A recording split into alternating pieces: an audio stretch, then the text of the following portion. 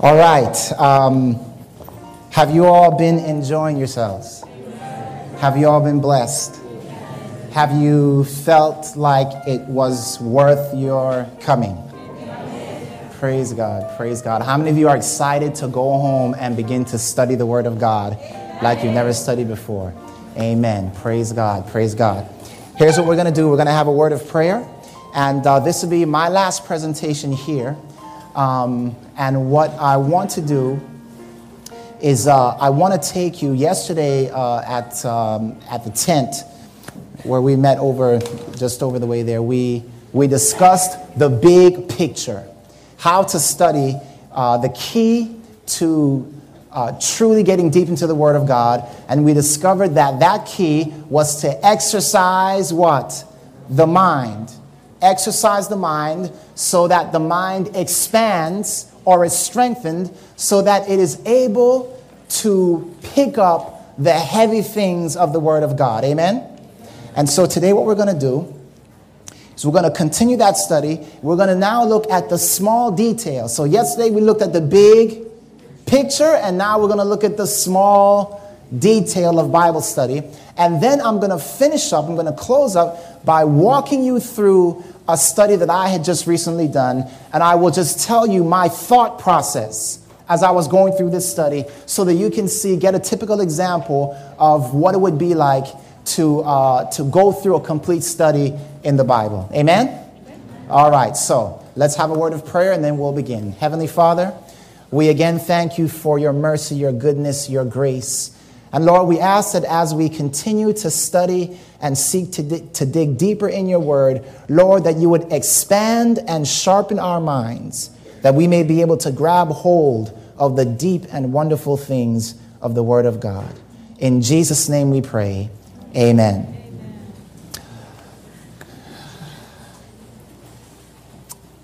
Counsels to the Churches, page 207. Read this statement yesterday. I want to read it again. As a means of intellectual training, the Bible is more effective than any other book or all other books combined. The greatness of its themes, remember that word? Theme, right?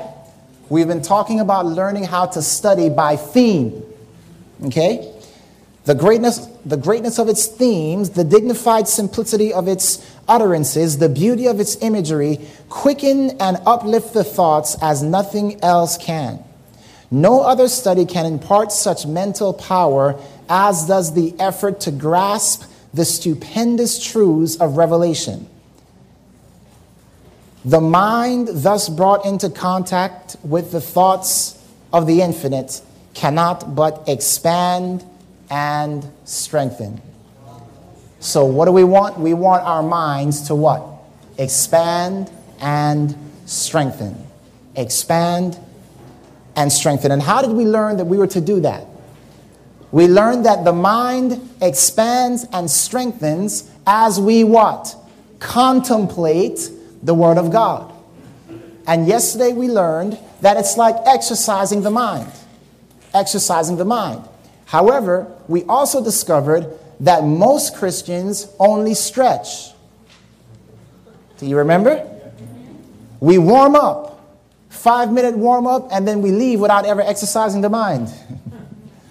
God wants us to exercise the mind, and we must understand that if we want the mind to grow, we must exercise it as we would exercise a muscle. We must train the mind to dwell upon these incredible and grand themes. And so you may understand better the statement found in the Desire of Ages, page 83, where Ellen White says this: it would be well for us to spend a thoughtful hour, a thoughtful minute, a thoughtful what? Hour. Now, this doesn't, please, this doesn't mean 60. Make sure you spend. She's saying spend time, good time. Amen? It would be well for us to spend a thoughtful hour each day in contemplation, in what, everyone? contemplation of the life of Christ, we should take it point by point and let the imagination grasp each scene, especially the closing ones. Have any of you ever tried to imagine heaven? I mean, think about it. Just read through the book of Revelation, chapter 21, 22, and think how much time you could sit and just imagine heaven according to what you've read. You think that you'd be finished in a minute? You think you'd be finished in 5 minutes? You think you might be there for some time? If you were truly to read Revelation 21, 22 and just sit there and focus upon the images and just imagine this is what heaven is going to look like. Well, she says here, it would be well for us to do this. For 1 hour, contemplating the life of Christ, we should take it point by point and let the imagination grasp each scene, especially the closing ones. As we thus dwell upon his great sacrifice for us, our confidence in him will be more constant, our love will be more quickened, and we shall be more deeply imbued with his spirit. Do you want to be more deeply imbued with his spirit? Amen. The Bible says in Isaiah 26:3, thou wilt keep him in perfect peace, whose mind, or, what's the margin? Imagination is stayed on thee. And here's what this means. That not only should we be Bible studying when we pray, in our prayer time, we should also be Bible studying all day. Have you ever heard of that concept? All day Bible study? You say, but Pastor, I have a job. Listen. Thou wilt keep him in perfect peace, whose mind is stayed on thee for 1 hour. Thou wilt keep him in perfect peace, whose mind is always stayed on thee. I want you to realize that you can be studying your Bible even when you don't have a Bible in your hand. Are you with me? And so when you read a story in the Old Testament, the story of the Exodus or some other story, it's not like, when you shut the Bible, God shuts down. And when you open it, he opens up.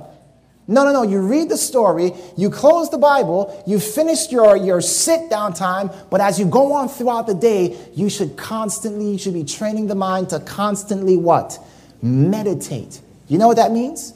It means you're exercising your mind the whole day. Let me tell you something. When I came out of the music industry, and I went to work at why do I always get it mixed up? Target. Went to work at Target, and if you would have seen me then, here's what you would have seen. Because I was putting up, I was one of those, boxes. I was taking boxes and unloading them and stacking the stuff in their right place. And I'd have a pad in my back pocket. So I'm stuffing boxes, and then I'm like, oh, wow. I'd write down what the Spirit just gave me, put my pad back in my pocket, and then I'd go back to doing my work. And seriously, all day, while at work, it didn't matter what I was doing, my mind was constantly, and still is constantly, doing this. Here's why it's so important for you to read the Bible, is because God now has material in here that he can work with in an instant. God doesn't just want to work with you once you open the Bible. He wants to be able to work with you at any given time, at any given moment. Do you remember the great disappointment? You remember after that day when the Bible talks about two of the pioneers and they're walking through the field? And suddenly one stops. Do you remember what happened? The missing link suddenly came to him. It's like they began to connect. Why did they begin to connect? Because all the information was already where? Here. And so God in an instant was able to connect the points. So as you fill your mind with the word of God, Lord, I'm putting everything that I can in there. God is then able to work. You could be washing the dishes one day and suddenly somebody hears a dish drop and break. What happened? Oh, I just had a revelation. Sorry. Right? You follow that? Okay, so not only do we want to expand the mind, kind of like when you exercise, you want to build muscle. But they tell you that when you build muscle, you also want to tone your muscle, right?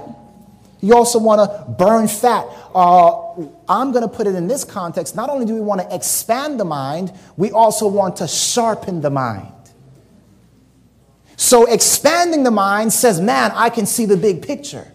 Sharpening the mind goes, wait a minute, there's something in this verse here. You get that? With a sharp mind, you can look at the small what? Detail and begin to see things that a dull mind would not pick up. So we want a mind that expands, but also is sharpened. Amen?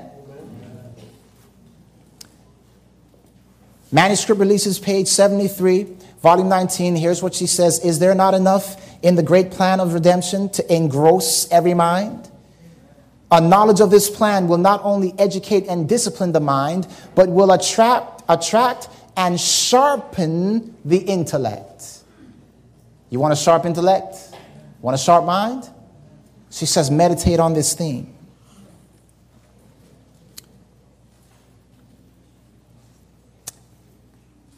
She goes on to say, God would have us avail ourselves of every means of cultivating and strengthening our intellectual powers. We were created for a higher, nobler existence than the life that now is. The time is one of preparation for the future immortal life. Where can be found grander themes for contemplation, a more interesting subject for thought than the sublime truths unfolded in the Bible? These truths will do a mighty work for man if he will but follow what they teach. But how little the Bible is studied. Every unimportant thing is dwelt upon in preference to its themes. If the Bible were read more, if its truths were better understood, we should be a far more enlightened and intelligent people. Listen to this next sentence. Angels from the world of light stand by the side of the earnest seeker after truth to impress and illuminate his mind.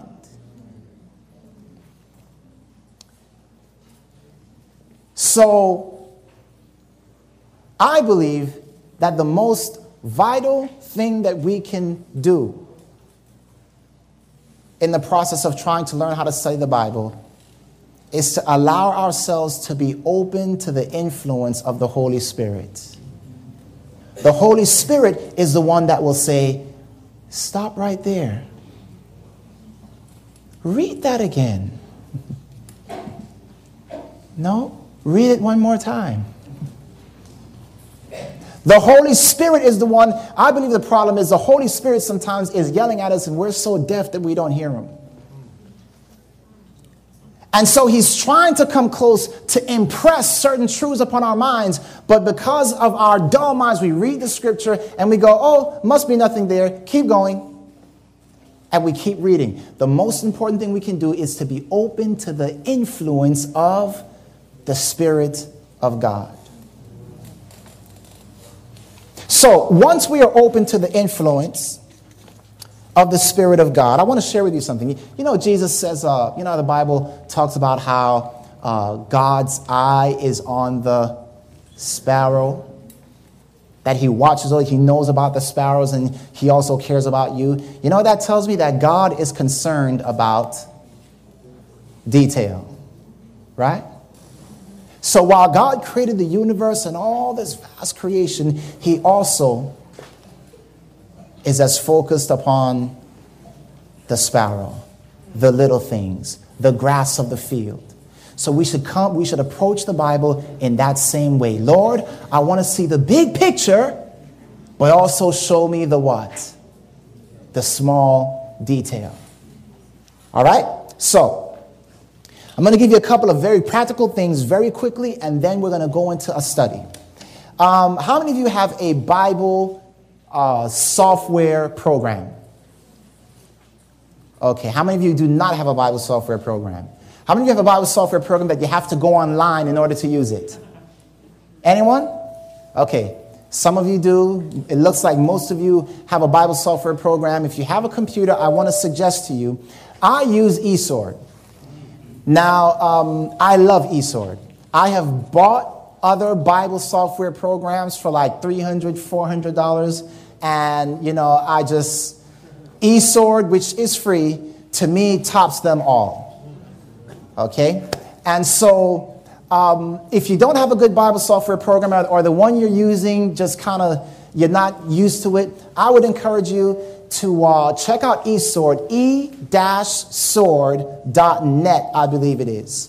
And you can download it onto your computer. They have many Bible translations. They have commentaries, dictionaries, all kinds of things. So that's what I would suggest that you do if you do not have a concordance, if you do not have a Bible software program. I would encourage you to check out eSword or some other program that you like. When you're reading the Bible, when you're reading the verse,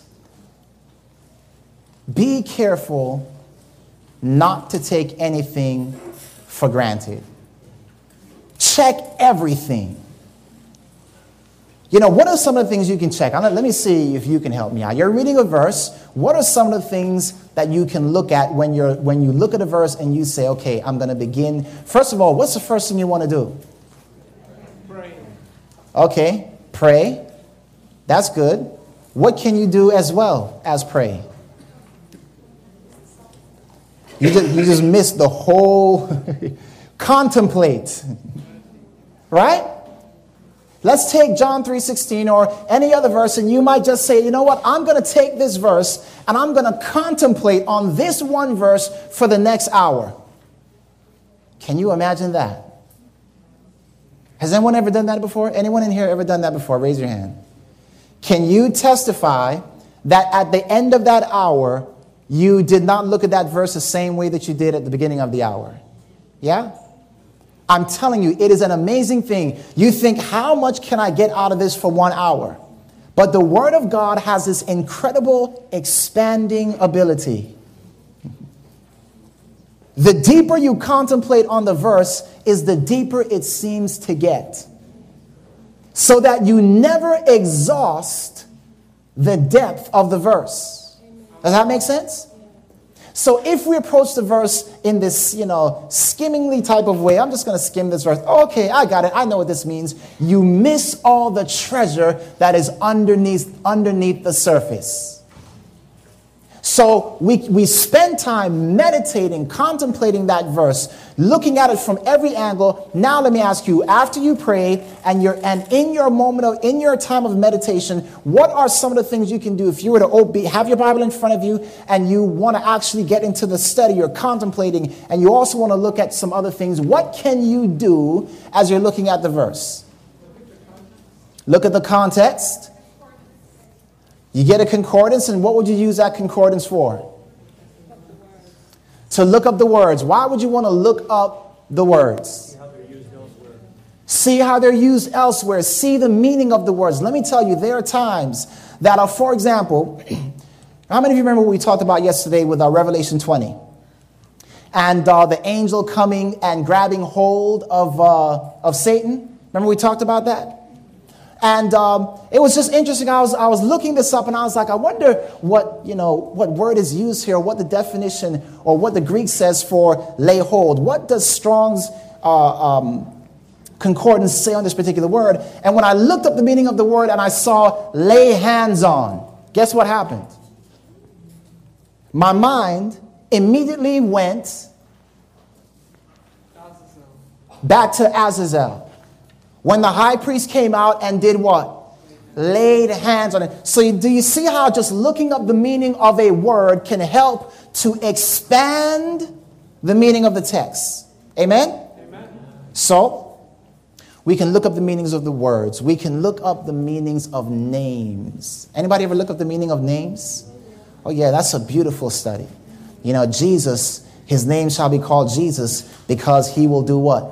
Save his people from their sins. And that's what the name means. So there's context added to there. Here's one of my favorites. I'll give it to you quickly. Do you remember when Jesus was brought before the crowd and they had also brought out another prisoner? Who was that prisoner? Barabbas. Barabbas. And you know what Barabbas' name means? It means son of the Father. So think about this then.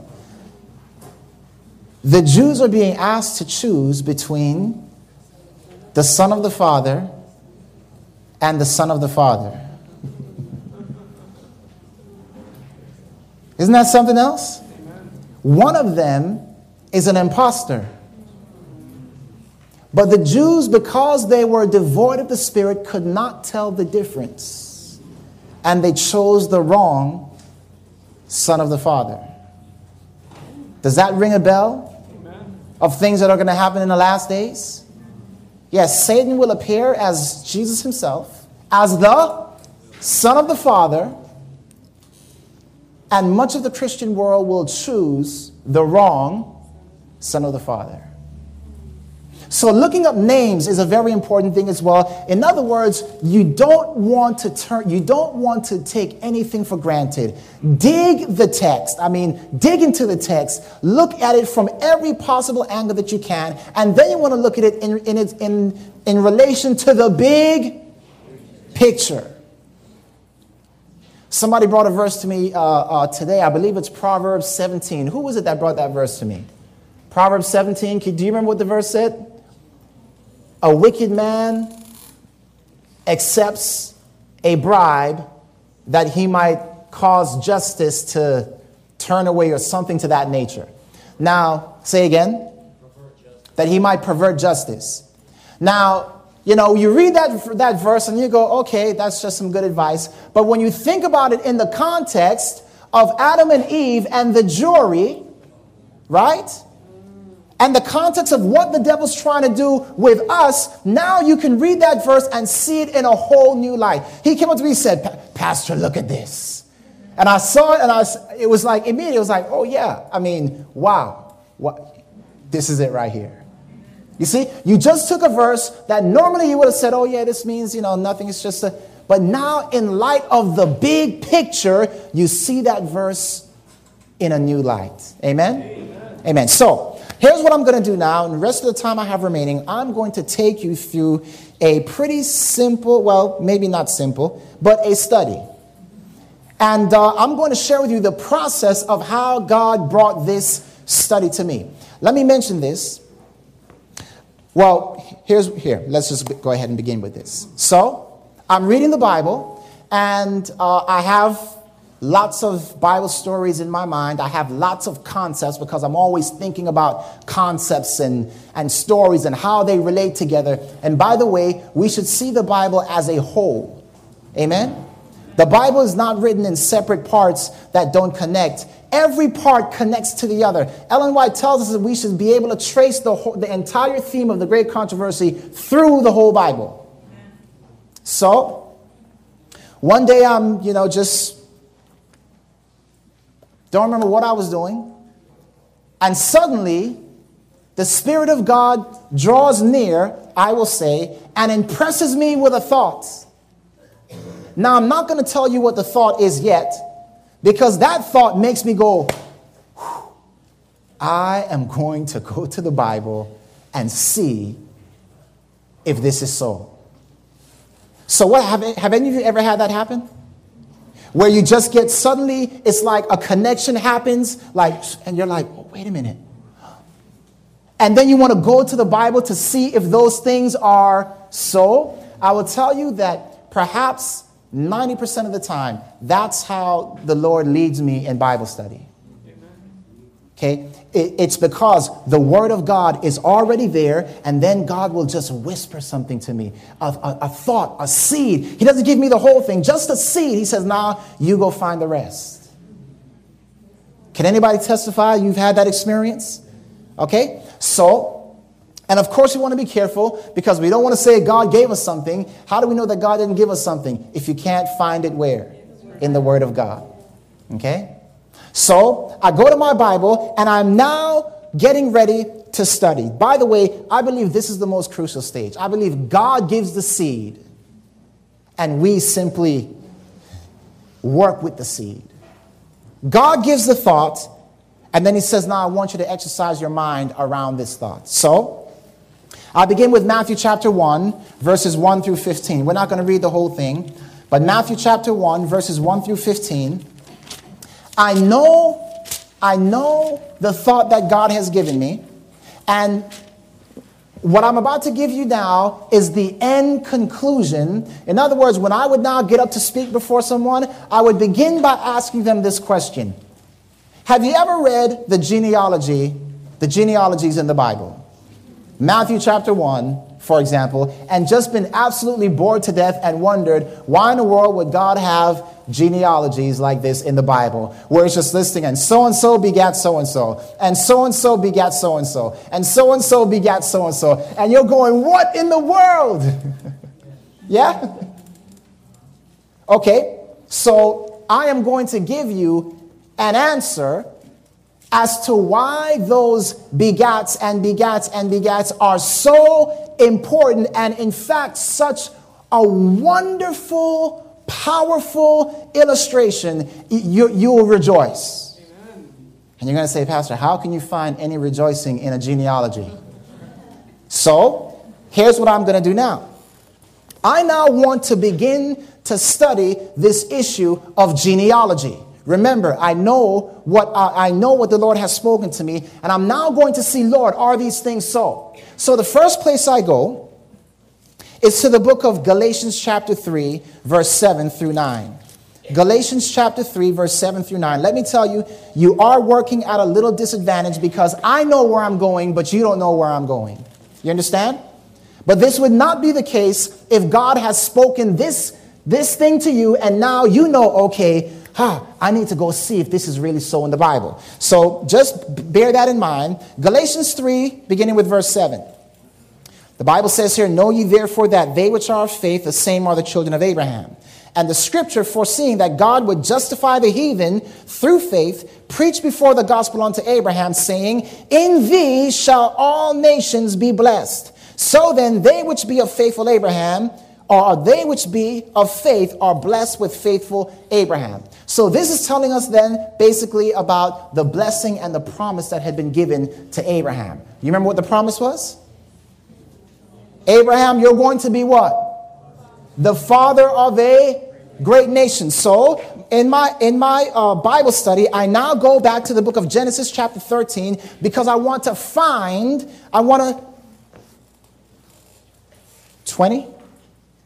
10. Okay. I don't know how I always end up doing this thing. Genesis 13, beginning with verse 15. The Bible says, for all the land which thou seest, to thee will I give it, and to thy seed forever. And I will make thy seed as the dust of the earth, so that if a man can number the dust of the earth, then shall thy seed also be numbered. Arise, walk through the land in the length of it and in the breadth of it, for I will give it unto thee. So what does God promise Abraham? Two things. Land and a multitude, right?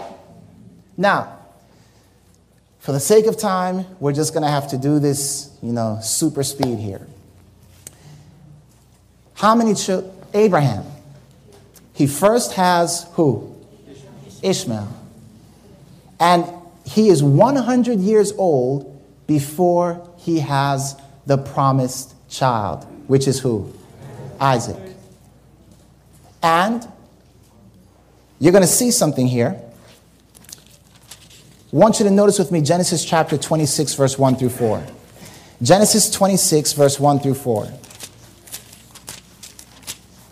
The Bible says, and there was a famine in the land because of first famine that was in the days of Abraham. And Isaac went unto Abimelech, king of the Philistines, unto Gerar. And the Lord appeared unto him and said, go not down into Egypt, dwell in the land which I shall tell thee of.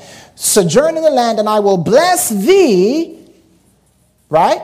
or I will be with thee and will bless thee, for unto thee and unto thy seed I will give all these countries, and I will perform the oath which I swear unto Abraham thy father, and I will make thy seed to multiply as the stars of heaven, and I will give unto thy seed all these countries, and in thy seed shall all the nations of the earth be blessed. What do you notice here?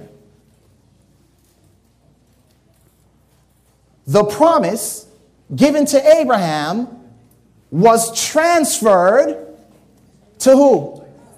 To Isaac. Now, Isaac was the second born. Keep that in mind.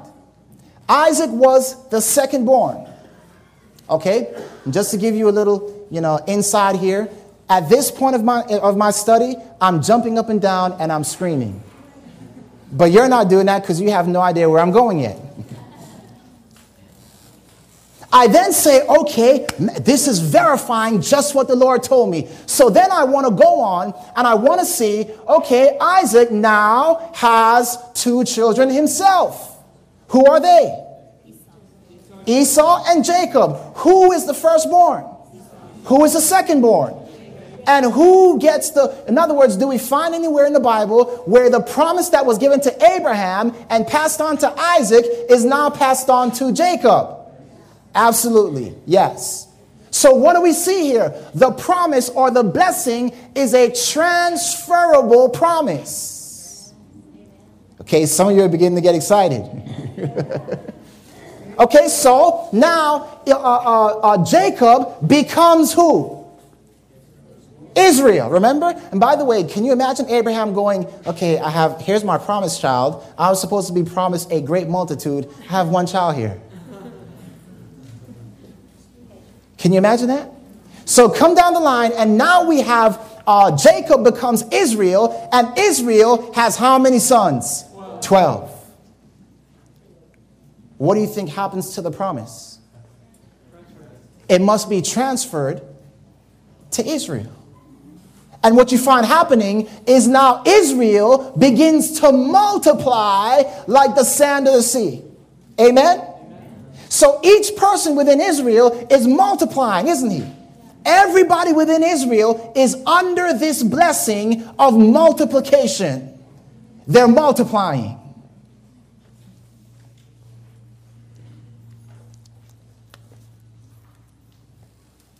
It's interesting, if you were to look at the book of 1 Chronicles, chapter 1, all the way through chapter 8 is genealogy. 8 chapters of genealogy. I don't know if you get the significance of that. Has anyone ever read from 1 Chronicles to 1 Chronicles 1 to 8 and just read through 8 chapters of genealogy? Had it bored you to death?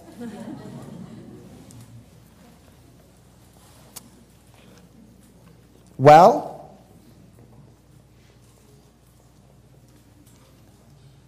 from this point, I now look for my transition because I know what God has told me.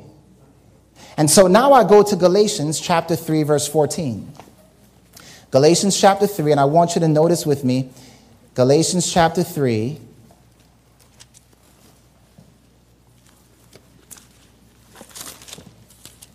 verse 14. That the blessings of Abraham might come on the Gentiles through Jesus Christ. There is now a transition in my study. I have now moved, I've now moved from the literal to the what? Spiritual. And this now makes it even more clear to me that what God just showed me is absolutely true and amazing. You see, the blessing is transferable. You know, in John chapter 3, Jesus says, except a man be what? Born again, he cannot enter the promised land. He cannot enter the kingdom. But the kingdom was, or in the Old Testament, Canaan was a type of the what? The kingdom, the promised land.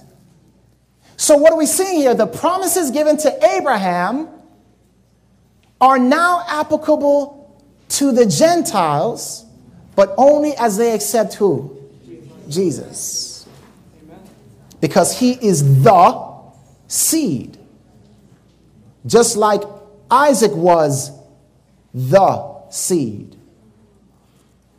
So watch this then. Jesus says you must be born again. And if you're born again, then the blessings of Abraham come upon you. Amen. What are the blessings of Abraham? Multiplying, you shall multiply. No, yeah. No, you didn't get it. Multiplying, you shall multiply. Have you ever read in the Bible where you see like John saying, my little children? My little children, I write unto you. When Paul calls Timothy his son. You ever wonder, what's that about? What's that about? Could it be possible that when you are born again, you enter a new genealogy? And that every time you witness to someone and bring them into the faith,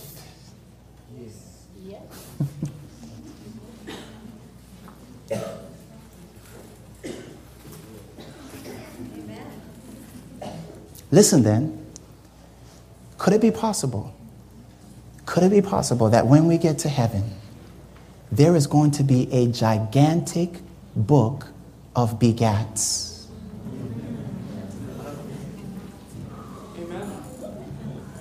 Oh, let me jump back to something. The Bible says that the promise went to the secondborn. Right? Did you know that there's an evil twin of you? Okay. Did you know that there's an Esau you and a Jacob you? The Esau you is the one that was born first.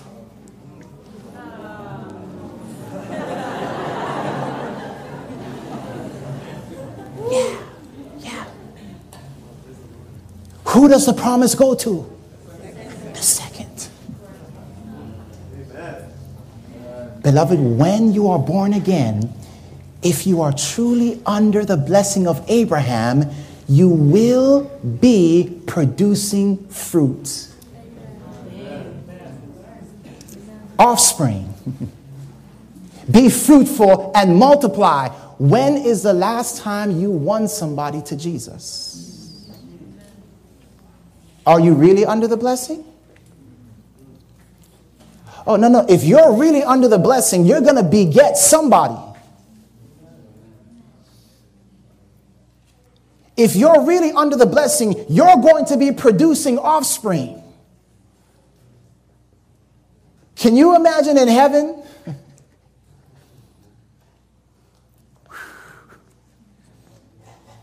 Oh, man. What's your name? Hey, somebody give me a name.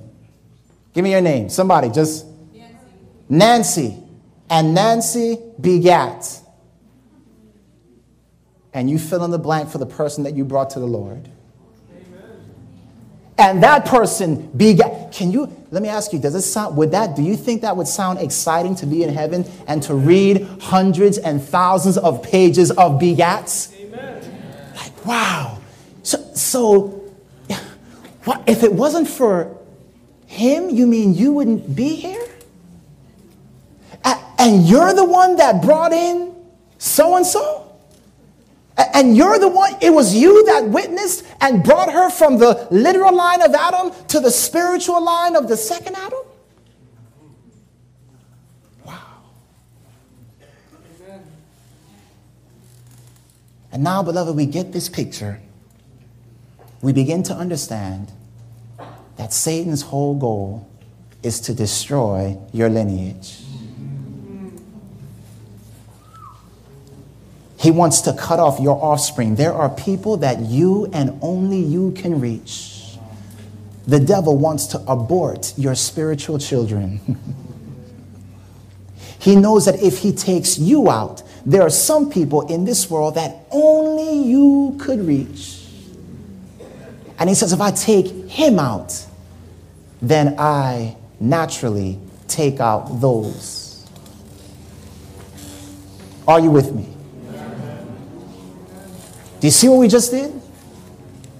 We just went through the Bible. God gave us a seed. We said, oh, is this true? And how did God give us a seed? Were we just minding our own business? No. We had put the word of God into the mind so that God had material to work with. He then said, offspring. Step back. Offspring. It's kind of hazy, Lord. What do you mean? And he says, go and search it. And we go and we begin to look, linking scripture upon scripture with a big picture being painted before us, looking at the details, and suddenly we find, wow, what a picture. What a picture. Beloved, you can study the Bible for yourselves. God can teach you more in a moment than the learned men in years and years of teaching. I want to encourage you once again. Trust the Word of God. Trust the Bible. Trust the Spirit of God. And know that God, if you let Him, if you will allow Him to expand your mind, God can reveal to you the deep things of His Word. Amen? Heavenly Father, we thank you for speaking once again to our hearts. Father, we cannot wait to get to heaven to look at the incredible genealogy. The genealogy that will begin with you at the head. We thank you for calling us to be sons and daughters of God. Father, help us. Help us, Lord, to be fruitful and multiply is our prayer in Jesus' name. Amen.